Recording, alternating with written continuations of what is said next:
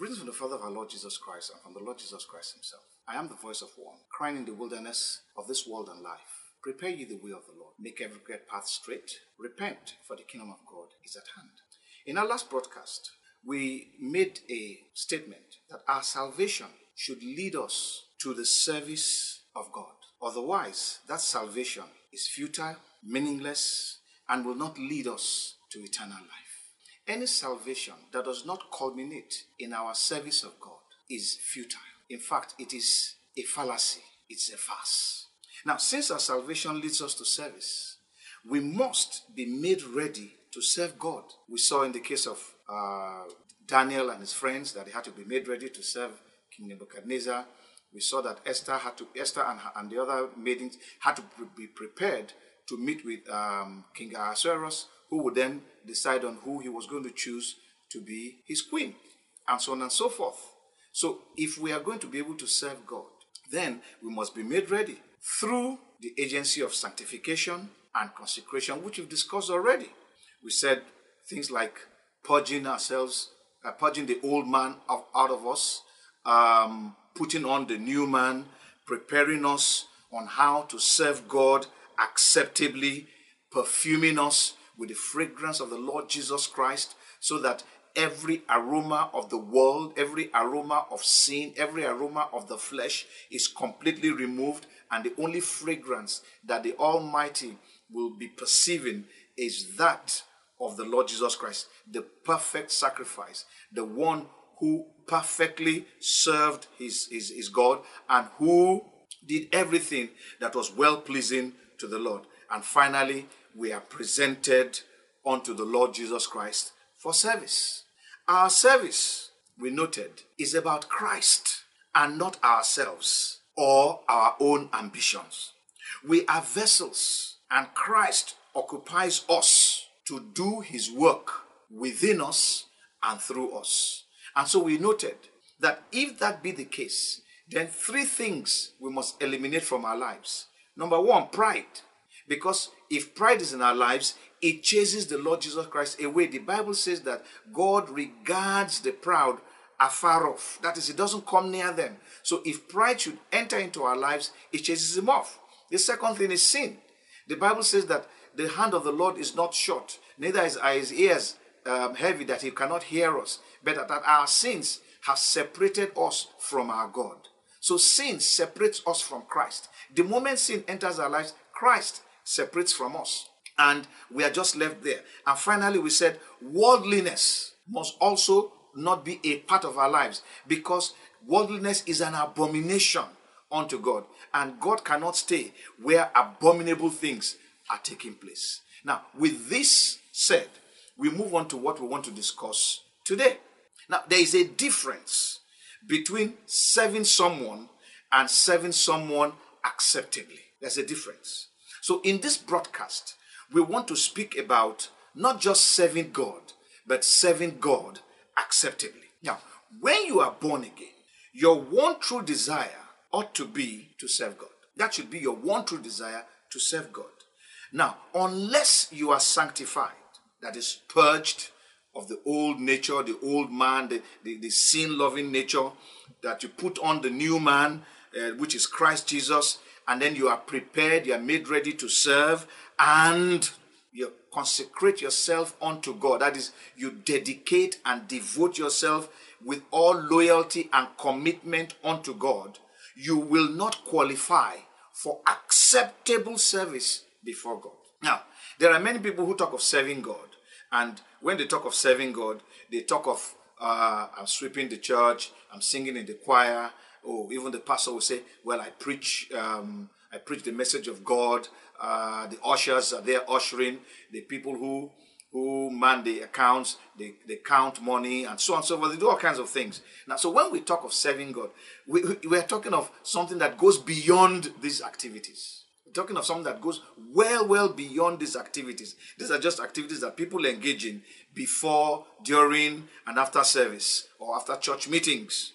We're talking here beyond these things. We are speaking of giving God worship. When we talk of worship, we need to look at the Old English word of worship, which is worthship or worthyship. We're saying that God is worthy. He's worthy of our worship. He's worthy is worthy to be revered.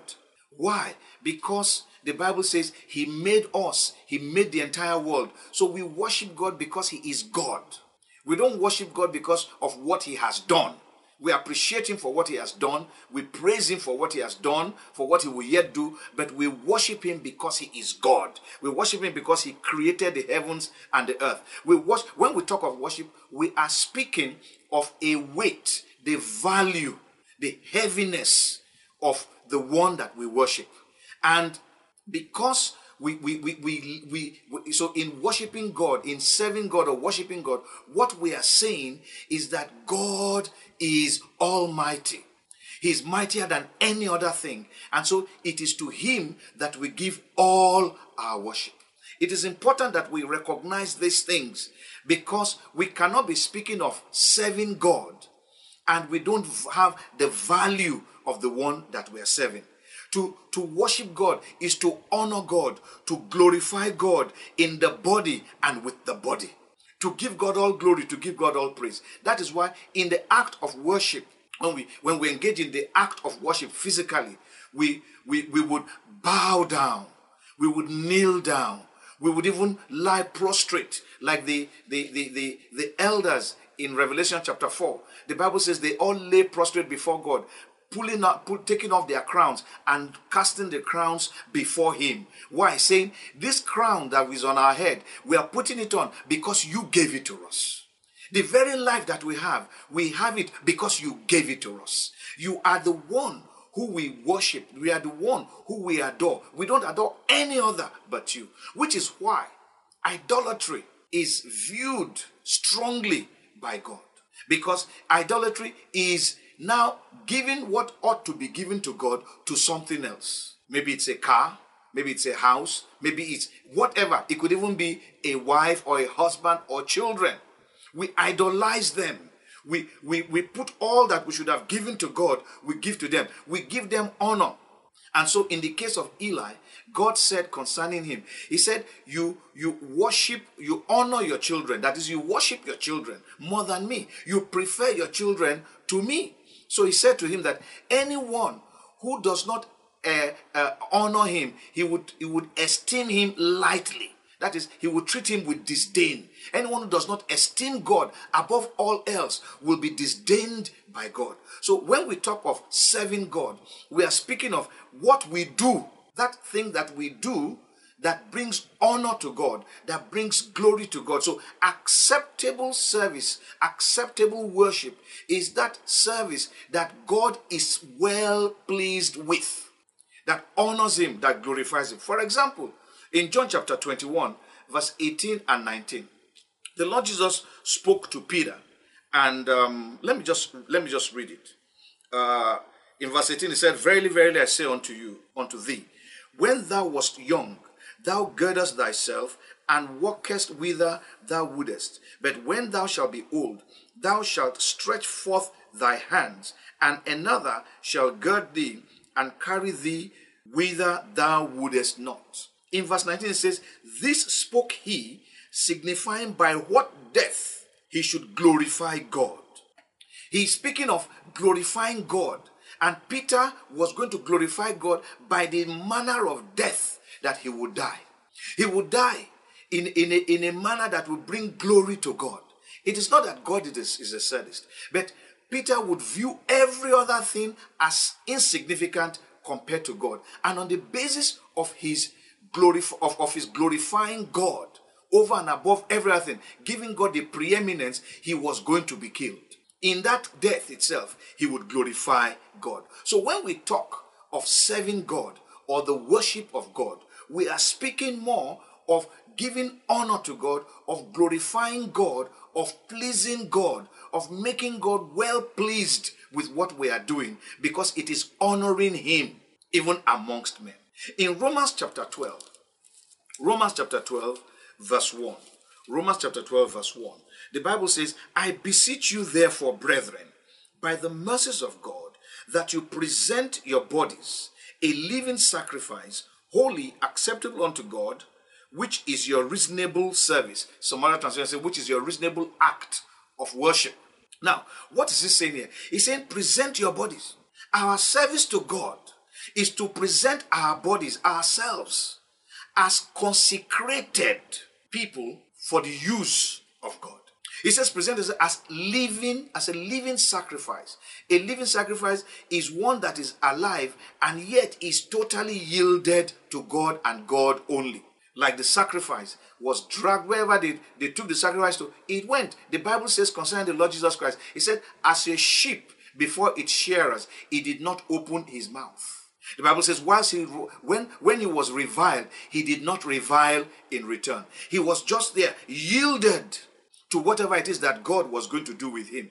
The Bible, he told Pontius Pilate, he said, I could easily ask thousands of angels to come and put this outside. But he said, but this is not my kingdom. In my kingdom, we don't fight that kind of fight.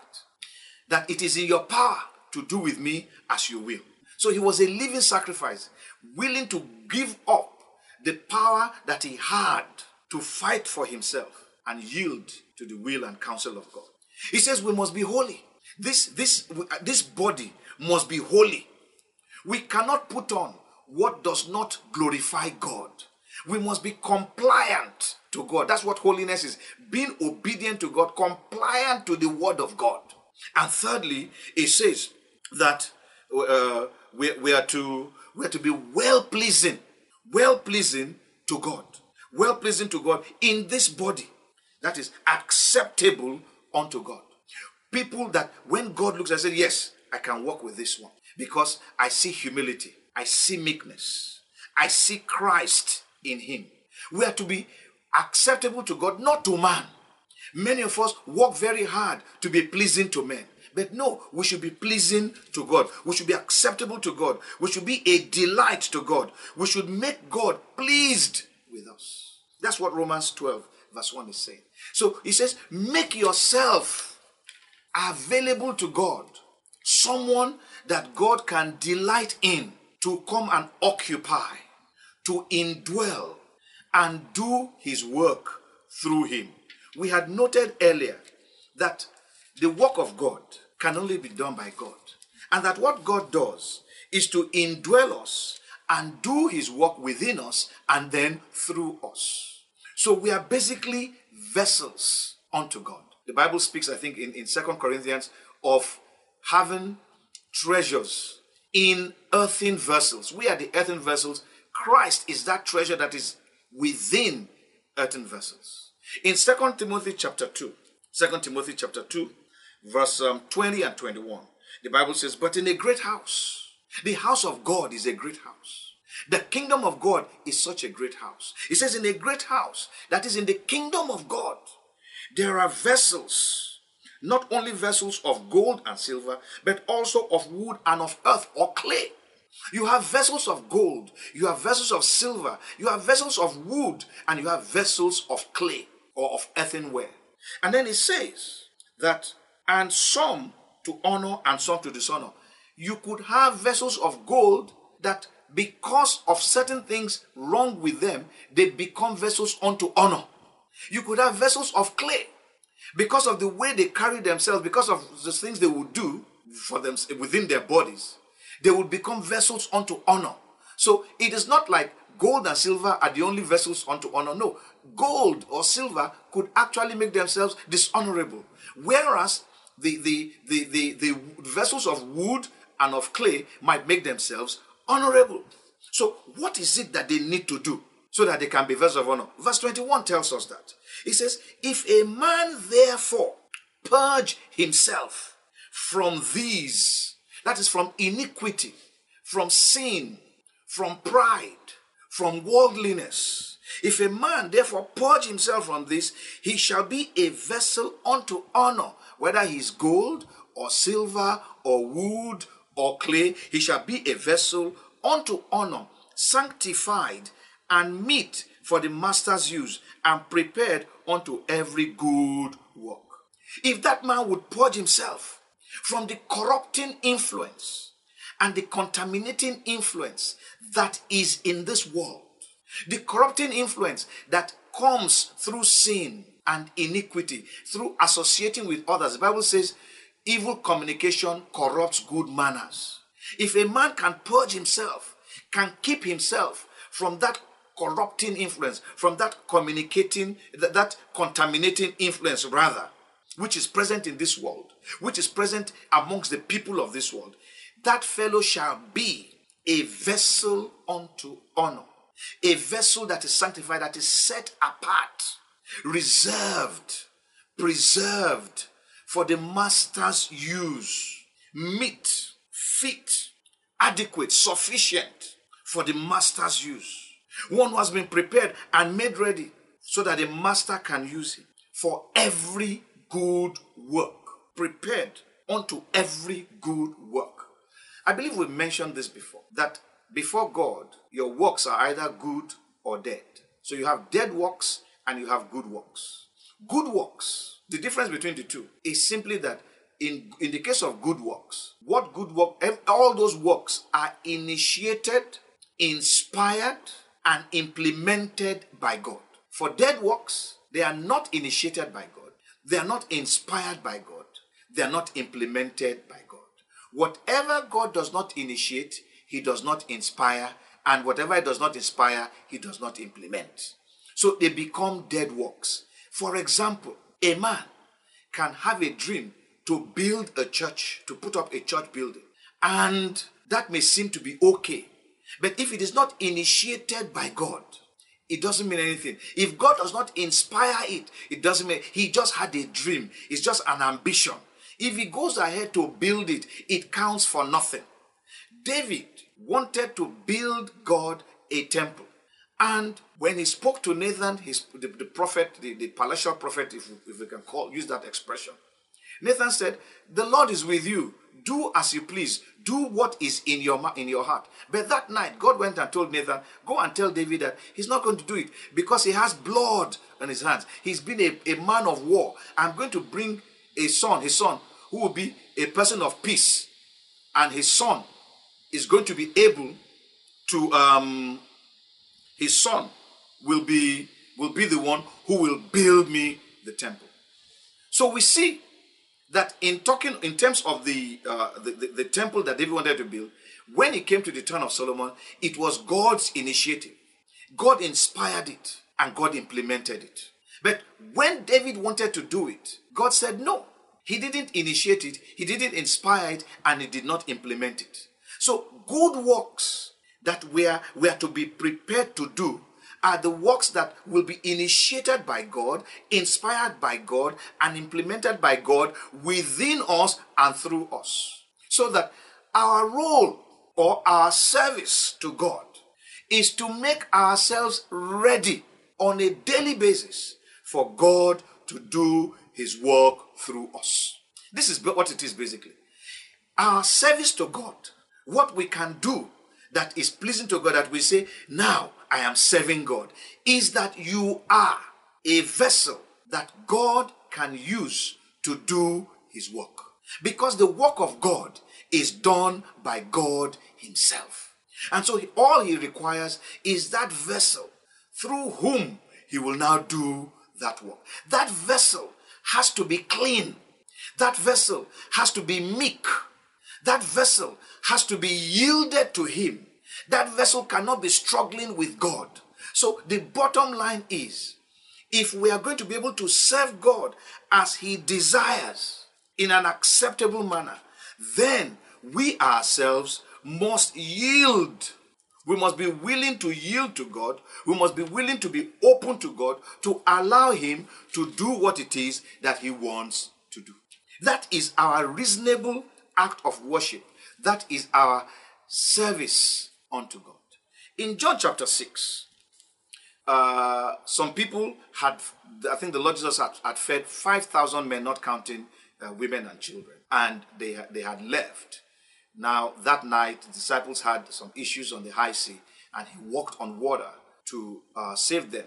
And once they got into the water, they got to the other side, and he continued his ministry on the other side. Now, these are the people who were there the day before, who had eaten, who had been part of the 5,000 who had been fed. now were looking for Jesus, and they couldn't find him there. So when they heard that he had gone to the other side, they didn't know how he got there or when, whatever. But they all went there. They actually traveled quite a distance, got into boats, made an effort to get to where he was. But when they came to the Lord Jesus Christ and they were asking, how did you get here? Let's take it from where the Lord Jesus Christ answered them in verse 26 through to 28. Jesus answered them and said, Verily, verily, I say unto you, ye seek me, not because ye saw the miracles, but because ye did eat of the loaves and were filled. Many of us are seeking God, not even because of the miracle of salvation or the miracles that we have seen, but because of what we want to get from him. Our loyalty is not to him. Our loyalty is to get something from him. And so we cannot really be said to be serving God. In verse 27, he said, Labor not for the meat which perisheth, but for that meat which endureth unto everlasting life, which the Son of Man shall give unto you, for him hath God the Father sealed. If you are going to labor, he says, labor for what the Son of Man will give to you, that which endures to eternity. And then they asked the question in verse 28. Then said they unto him, What shall we do that we might walk the works of God?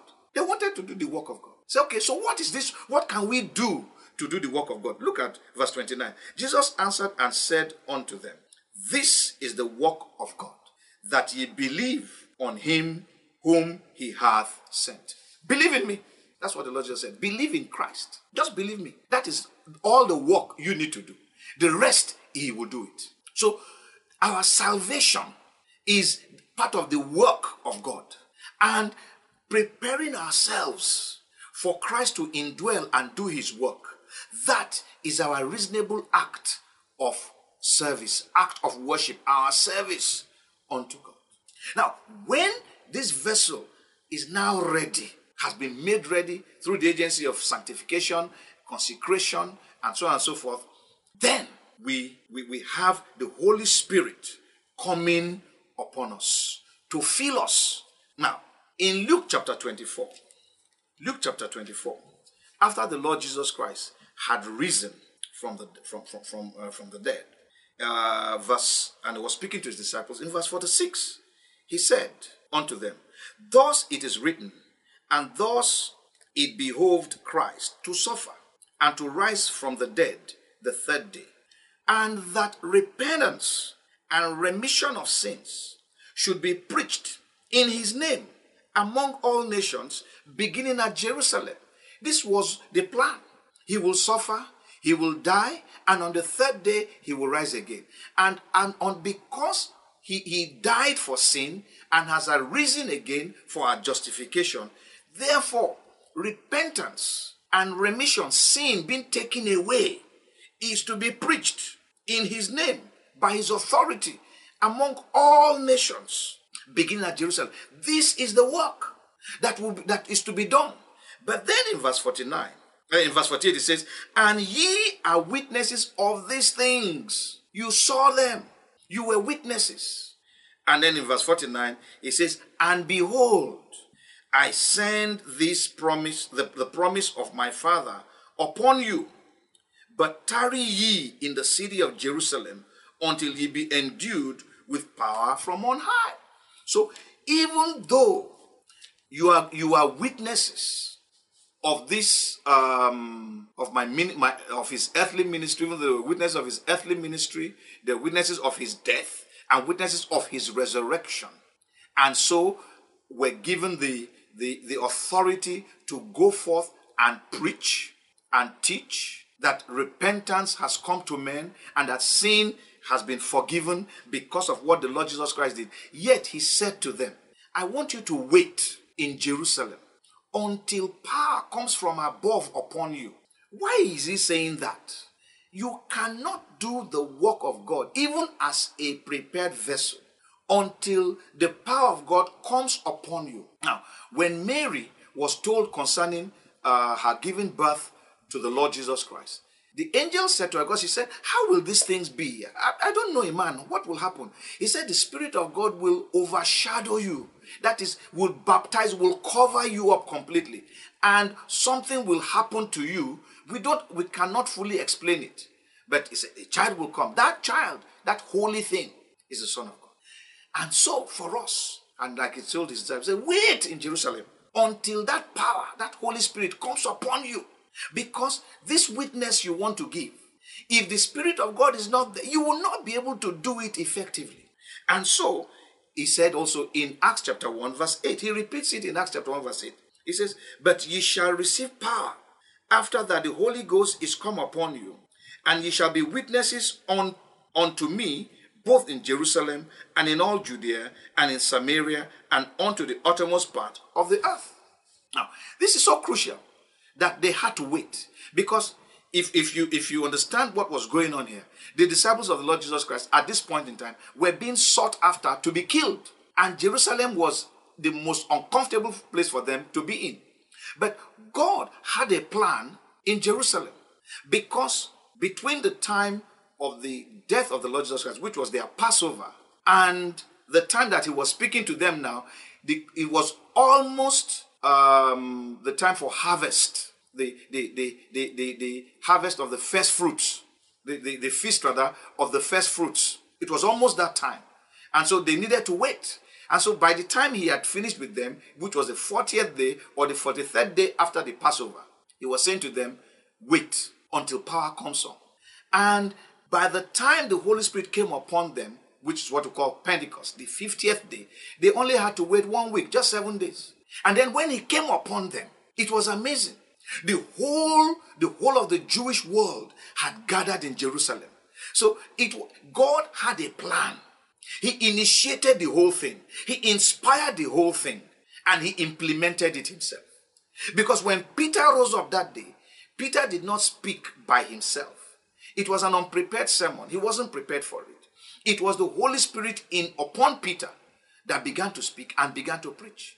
And as a result of the preaching, 3,000 souls came to the Lord. And these 3,000 souls were harnessed into the body, being baptized and being taught daily the doctrines of the Lord Jesus Christ. Thus was the church of God born on the earth. So if we are going to serve God, we must make ourselves ready for the Holy Spirit to come upon us. And then we are able to be used by God to do his work. Because now we have been emptied of virtually everything. Now this brings us to another very crucial thing that must happen to us if we are to serve God acceptably. And that is that our desire must be exchanged for God's desire. As long as your desire is still there, you are going to have a challenge doing the work of God. Because what you desire in the flesh is not exactly what God desires. And so that exchange needs to take place. So it is one thing to be prepared as a vessel that God can come and indwell. But a crucial part of that preparation, which is not explicitly mentioned, is the issue of your desire. So for as long as that desire is there, even if God were to come and indwell, there's going to be a struggle between you and God, because your desire is going to be contrary to the desire of God. So there has to be that exchange. I think it's Galatians chapter 5 verse 16 that says, this I say unto you, walk in the Spirit, and you shall not fulfill the lust of the flesh. For the Spirit lusteth against the flesh, and the flesh against the Spirit, and you are not free from that struggle. So until the desire that is in us is uprooted and the desire of God put in there, we are going to be struggling. So that is why you find people, when the Holy Spirit comes upon them, they will speak in tongues, and yet they will go ahead and do what they should not be doing. You will see a woman who will speak in tongues and the whole place will be shaking. But that woman, with the same tongue, she's abusing her husband. With the same tongue, she's quarreling and gossiping. That same tongue. You will see a man who will speak in tongues and speak in tongues and speak in tongues. Yet, he will go and collect bribe. He will be in fornication or adultery. He will be engaging in all kinds of crazy things. And you'll be wondering, but this man speaks in tongues. But this man is preaching. That is a vessel unto dishonor. He said to God, I am ready. And he cried and cried and cried and cried that the Holy Spirit should come. And then the Holy Spirit came. But what did he meet there? He met a very strange thing. And then we now have a problem with that man. In Matthew chapter 11, verse 28 and 30. Matthew chapter 11, verse 28 through to 30. Matthew 11, 28 through to 30. The Lord Jesus Christ said, come unto me. Don't come unto a church. Don't go unto a general overseer. Come unto me. That's the Lord Jesus Christ. Come unto me, all ye that labor and are heavy laden, and I will give you rest. Laboring in your own strength, laboring for your own desires, your own ambitions, claiming it to be a vision of God. Say, come unto me, come to me. Stop receiving visions from men. Come to me. I will give you rest. The Bible says, he that has entered into the rest of God has ceased from his own work, as God ceased from doing all his own work on the Sabbath. So there is a rest. And the Lord Jesus Christ says, it is in me. So come to me. I will give you rest from these struggles, this long preparations, burnouts, call meeting here, call meeting there, no time to rest, nothing. Come to me. I will give you rest. He said in verse 29, take my yoke upon you and learn of me, for I am meek and lowly in heart. Look at he says, learn of me. I am meek, I am lowly in heart. There's no pride, there's no arrogance in me. I'm humble. Come and learn of me. It's not just to come to me, but come and learn of me. Take my yoke, take my own burden, take my vision, take my desire, take my goal. Give me yours, throw yours away. Give it to me and come and take mine. He says, learn from me. I am meek and I am lowly in heart, and ye shall find rest unto your souls. This is where the rest is, in Christ, not in any other thing. It's not in a fat bank account. It's not in the number of people that is in your church. No. It's not in how many ministrations you had in one day or how many services you are running one day. No. It is in him. For my yoke is easy and my burden is light. He says, come and be coupled to me. That is a yoke couples you to God. Come and be coupled to me. Come, let us be together. Kill that desire. Come and take my own goal. Take my own vision. Some people wake up and say, they had a vision from God. And you'll be wondering, when they begin to narrate it, all you can see, all you can listen to, all you can hear is ambition, not a vision. A vision, like I said, that is from God, is initiated by God. It is inspired by God. He is the one who will also implement it. What is your role? Make yourself ready for him to come and indwell you. You don't have any other assignment to do. Just make yourself ready. The other people, when they said, what shall we do? They said, believe. Just believe on me. Don't do any other thing. Just believe on me. But they couldn't handle it. Why? Because in every man is that self-aggrandizement, self-image, acclamation, everything about self-will, and so on and so forth. That's what we want to project ourselves. We want people to know us. We want to be famous. And then we want to have an image that people will like. So we begin to please men rather than please God.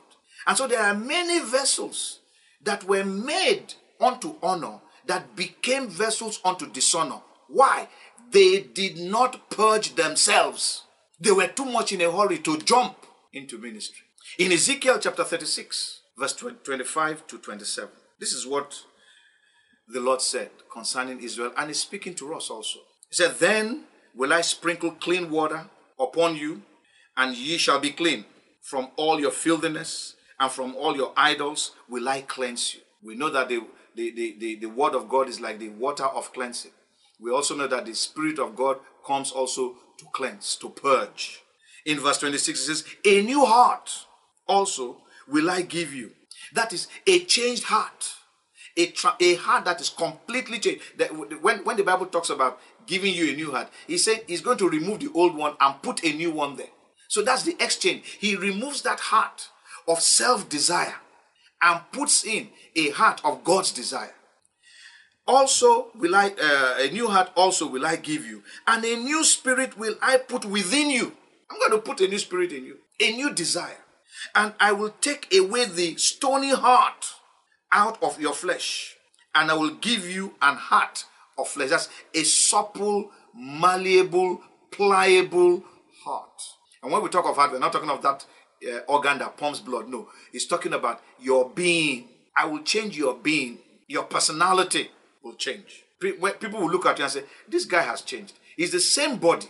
He's the same human being. The same face, the same everything. But something about him has changed. That's because God has done a work of removing a nature that is horrible, removing a desire, removing a strong will, and puts in it the will of God, puts in it the desire of God, puts in it the nature of God. In verse 27, it says, and I will put my spirit within you and cause you to walk in my statutes, and ye shall keep my judgments and do them. You will discover that to obey God will be very easy, extremely easy. So as long as your will is intact in you, you cannot serve God acceptably. In Matthew chapter 26, verse 39, verse 42, and verse 44, the Lord Jesus Christ prayed in the Garden of Gethsemane when he had to face the issue of him being crucified on the cross. He said, if it were possible, please take this cup away from me, but not my will, your will be done. He had the desire to please the master, to please his God, to please his Father. In John chapter 4, verse 34, he said to his disciples, my meat is to do the will of him that sent me and to finish it. Not just to do it, but to complete it, to accomplish it. So the truth of the matter is, if we are going to be able to do the word of God and remove our will and have his will in place, it is going to come by that prayer. Your will be done, not my will. The Bible says, I think it's in Philippians, it says, it is God who wills and who does of his good pleasure in us. Because that's the only way he's going to be able to do or implement his work through us. In Matthew chapter 6, verse 10, the Lord Jesus Christ teaching us about the prayer, what we call the Lord's Prayer. He said, pray like this, thy kingdom come, thy will be done on the earth as it is in heaven. Thy kingdom come means my kingdom out of the way, my desire out of the way, my ambition out of the way. Thy will be done on the earth as it is done in heaven. The will of God is always done in heaven. But now to do it on the earth, my will must give way and his will must come. So unless I am willing to allow the will of God take its place in my life, it is going to be a problem to serve God acceptably. I may think I'm serving him, but he knows that I'm not serving him acceptably. And the point is that as God begins to point those areas to us, we will be wondering, but I'm serving God. What else does he want me to do? I've been doing this. I've labored. He said, come to me. Many of us need to take a break and go to God. And you will be shocked when he tells you that all you've been doing, I didn't send you. You are doing it on your own. In Acts chapter 9, verse 3 to 6, we can learn from Saul of Tarsus. When the Lord met him on the road to Damascus, and he fell down, and he said, who are you, Lord, he said, I am the Lord Jesus Christ, whom you've been persecuting. What did he say to him? He said, what would you have me to do? I mean, somebody like Saul, who thought he was serving God. What he was doing, he thought he was serving God. He thought he was doing God's service until God met him on that road. I pray that the Lord will meet us. Smote him down and said, what are you doing? You think you're serving me? You've been persecuting me. You've been doing all the wrong things. And then he said to the Lord, what would you have me to do? The Lord said, go and wait in a particular place. And he waited there. Eventually God sent, what's his name now? Sent somebody to him and said, go and open his eyes. He has been praying, and I've shown him that you are coming to lay hands on him and for his eyes to be open. In Acts chapter 8, from verse 5 to verse 23, the Bible tells us about how Philip went to Samaria to preach the gospel. He got to Samaria, he preached. There was a man there, Simon the sorcerer. He was well known. In fact, the Samaritans called him the power of God because they saw demonstration in this Simon the sorcerer's life. And then here you now have Philip coming into town and preaching the gospel.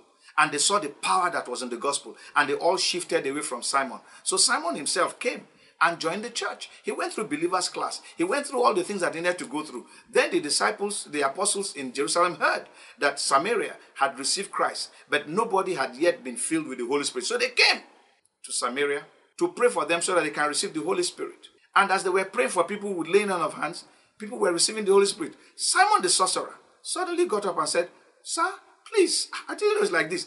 Can you give me this power?" He gave them more. He said, "Give me this power so that when I lay hands on anybody, he will also receive this thing that these people are receiving." And Peter told him off. He said, "Your money perish with you.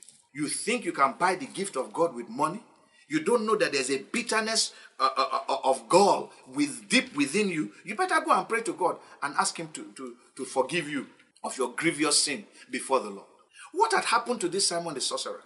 His will was still intact. The old nature was still there. So he thank God they didn't lay hands on him. It would have been a mess. He revealed himself. His ambition came up. He just saw somebody who had defeated his power. And so he was looking for how to gain that power back in a different way and now be able to oppress the people. And that was the problem. The Lord spoke through Peter to him. Said, "You better go and repent." There are many of us who say we are doing ministry, who all we are doing is the ambitions we had in the world. We have just brought them into the church. It has nothing to do with Christ, has nothing to do with God. We just want to see ourselves as prominent. We want to see fame. We want to see, even those people who say they are Christian musicians, gospel musicians. I really don't understand all these gospel artists. Who are you an artist to? If you say you are singing unto God, what has that got to do with artistry? Did David go and show himself as an artist that the whole world should come and see? He wrote his psalms quietly. God put them in a book, the Bible, which we now have. When we sing, if we say we are singing unto God, let it be unto God. I see so many displays on TV, and I'm wondering, is this unto God or unto men? And men are there clapping. Some people say, "Oh, I didn't feel anything during worship." It wasn't you they came to worship. It's God. What are you feeling? You're supposed to be worshiping God. But because the will is still intact, we're unable to extricate ourselves, the self, from the will of God. So when your will is intact and the Holy Spirit comes upon you, it's danger. You will just be like Samson. Do you know that each time the Spirit of God came upon Samson, everything Samson did was for himself? A lion roared, he tore the lion, threw the carcass away. Okay, fine. One time, he went and saw a woman he wanted to. Everything Samson wanted was what he wanted. The parents told him, "Don't you have somebody?" He said, "No, I want this one." Okay, God said, "Okay, fine. Since that's what he wants, we will use that as occasion for him to go into the territory of the Philistines and do our will." But no, he didn't. He just did his own will. He went to kill people so that he can get garments for himself. One day he went into a town, met a prostitute, slept there. When they blocked the gate against him, he carried the gate up, walked to the mountain with the power of God and dumped there and said, "Come and take it." Then he fell into the laps of Delilah until they shaved off his head and the power was lost. And what did they do? They plucked out his eyes, put him in chains and put him in prison. Samson began to grind, began to walk in the prison of the enemy when he should have gained victory. Why? He could not subject himself to God. His will was too strong. And you see, God, many people think that God will force them. God does never forces himself. It is something that you must do. You are the one to submit that will to God and say, "This will, no way." By the time, the Bible says that after that, the hairs on Samson began to grow again. His Nazarite vows were scraped off with the first set of hairs. So a new vow had come on. But this time around, he was blind. He couldn't see any woman to entice him. He was in chains. He wasn't free to go anywhere. Like Peter said, you will go where you don't want to go. And now they brought him out to be spot. And it was at that time that the power of the Holy Ghost came upon him. The Bible says that when he pulled the two pillars together, the entire arena fell. That he killed more Philistines in one day than he did in the 20 years of his reign as a judge in Israel. Samson was just for himself. It was not for anybody. Even though he was put in charge of a massive congregation, the tribe of Dan or so. But he failed them. The Philistines still lived amongst them because of his own urges. The choice is as simple as this. Is either you voluntarily exchange your will for God's will, or you are broken. And by that time, you will still do the work of God. but it will be in a broken state. In a state that is so broken that no more vision to see anything. All you can now see is the vision of God. No more desire for anything because you are now chained. You can't go anywhere. You are locked up in one place. And God keeps hammering. Don't be like the mule that they have to put bits in his mouth and be dragging wherever. Voluntarily submit yourself to me. Be yielded unto me. Freely give yourself to me so that you can serve me acceptably. Beloved, I'm concluding now. To serve God acceptably, you need to be genuinely born again. You need to be genuinely saved. You need to be sanctified. You need to be consecrated. And you need to give up your will for God's will. When we talk of salvation, we are speaking of repentance. Repentance from sin. You must recognize that you are a sinner and that you don't want that life of sin anymore. And Jesus Christ is the Savior who saves you from sin. So you go to Him, pray to Him, ask Him to come and save you from your sin. And then He will save you. Afterwards, there is still the issue of restitution. For example, you stole somebody's property. You have now been saved. The property is in your house. Take it and give it back. I'm sorry, brother. I stole it. I'm now a Christian. Give it back. You forged certificate. You are working with the certificate. Now you are born again. You are still working with that certificate. Go and tell them that certificate is a forgery. I can't work again, sir. Leave the place. God will still use you to do what He wants to do.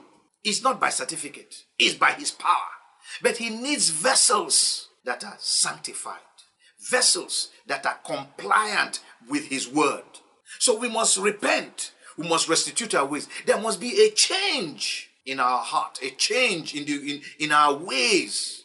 We must turn away from sin and turn towards God in faith. That's salvation. And then you have the Holy Spirit helping you through sanctification, teaching you by the word of God, teaching you through the teachings in the body of Christ, teaching you what you must learn of the word of God, that it is He, the Holy Spirit. He's a paraclete. He's with you always. He will lead you. He will guide you. He will take you to where you need to be. He will prepare you. Leave these motivational speakers alone, who talk only of money, who talk of greatness, who talk of fame. That is not the gospel. The gospel of the Lord Jesus Christ is the service of God, the work of God that needs to be done. God knows the work that He needs to do. There's a portion for you in that work. It's a massive work, but there's a little portion for you to do. And that portion that you need to do, you are going to be trained for it. God is training skilled workers, skilled men who are skillful in the little portion that is supposed to, because that little portion is important to the whole. Imagine a car assembly plant and they train you in fitting certain bolts. It might be a tiny bolt, but you are trained specially to do that. If you don't fix that bolt properly, the entire car is useless, even though it's a tiny bolt. That is how the work of God is. It's not everybody that will be on the pulpit. No. And even when you come to the pulpit, it's not for show. It's for employment. It's for service. It's to teach the people of God the truth that is in the word of God. That's why when you become a believer, your entire life must change. Even your ambition must change. Your goals in life must change.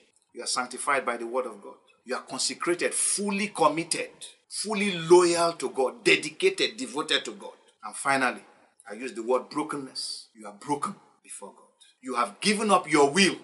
You have given up your ambitions. You have given up your plans. And you say, Lord, not my will, your will be done. It is at that point that God says, yes, this man is ready to serve. I leave you with an illustration, especially in Nigeria here.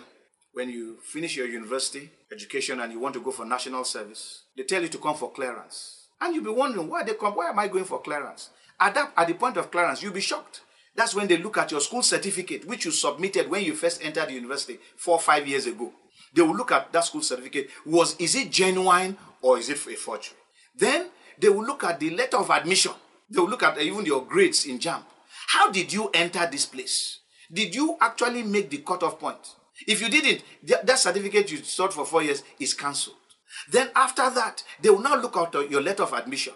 How did you get this letter of admission? Was it given by the university or somebody just gave you a letter? Can you imagine you've done 4 or 5 years in the university and they're checking all these things? Why didn't they check it before? I don't know. But that's what they do. in student affairs department. They check all those things.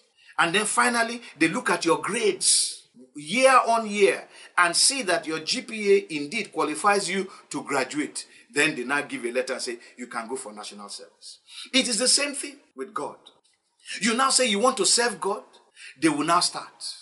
How did he get born again? They look at your salvation and say, how? You remember the story of the king who wanted who arranged a marriage for his son and invited people, and the people said they are not coming. And then he told the servants, go to the main road and bring as many people, lame, whatever, bring them in. And they came in. And I believe they supplied them with wedding clothes. Then he came in before the wedding to inspect the guests. And then he saw there a man who had not his wedding clothes. He asked him, friend? He told him, friend? He's not an enemy. I'm not your enemy, but friend, how did you get in here? How did you enter here without clothes? Without putting on your wedding clothes? The guy Bible says he was speechless. Why? He was given the clothes. He just refused to put it on. So you have been taught sanctification and you think it doesn't mean anything. You have been encouraged to consecrate yourself unto God. You think it doesn't mean anything. They are going to review all those things before you can say you are serving God. Many of the things that we are doing are just the small things. The main service will be when God comes, like in Peter's case. The main service was when Peter died. When Peter had to do what he needed to do, and the Romans sentenced him to death, and he died. He glorified God. He did so many other things, but that was the key. There were many things that Abraham did, but the key was when he offered Isaac willingly to God. God said, wow, now I know that you really fear me. And my prayer is that when we get to that place, we will not disappoint God. So God is going to look at these things. Is he born again? Is he sanctified? Is he consecrated? Is his will still intact? Or has he submitted it to us? And then we'll say, okay, we can use him. So I say to you today, why don't you go to God in prayer? If you need to make your salvation doubly sure, please go to God and tell him, I'm repenting of my sins. I've been deceiving myself. There are some people who have deceived themselves. And today, I want to return to you. I want to restitute my ways. I've backslidden. I've been taking things that I should not take. I want to return them. I want to restitute my ways. Help me to restitute my ways. Sanctify me by your word. Purge me of my iniquitous ways. Father, help me to seek you and you alone. Help me to be devoted and dedicated to you. And as for my will, Father, come and remove it. It's not helping me. The Bible says, if any man be in Christ, is a new creature. All things are passed away. Behold, all things have become new. All my desires, Father, come and remove them. All the things I thought I would become when I was young, come and remove them. Give me a distaste so that I won't even want them. But give me an appetite to do your will. An appetite for your will. And you're going to discover that God will pass you through small, simple things that will help you to recognize his will. Which is why Romans 12:2 says, and be ye not conformed to this world, but be ye transformed by the renewing of your mind, that you may prove that good and acceptable and perfect will of God. Unless there's that transformation that has taken place in your life, you will hold on to your will. And you will never be able to prove the will of God. Until we meet again, my prayer is that the Almighty God will bring you into that place where you are made ready, a vessel unto honor, to serve God and to seek after him. Until then, God bless you.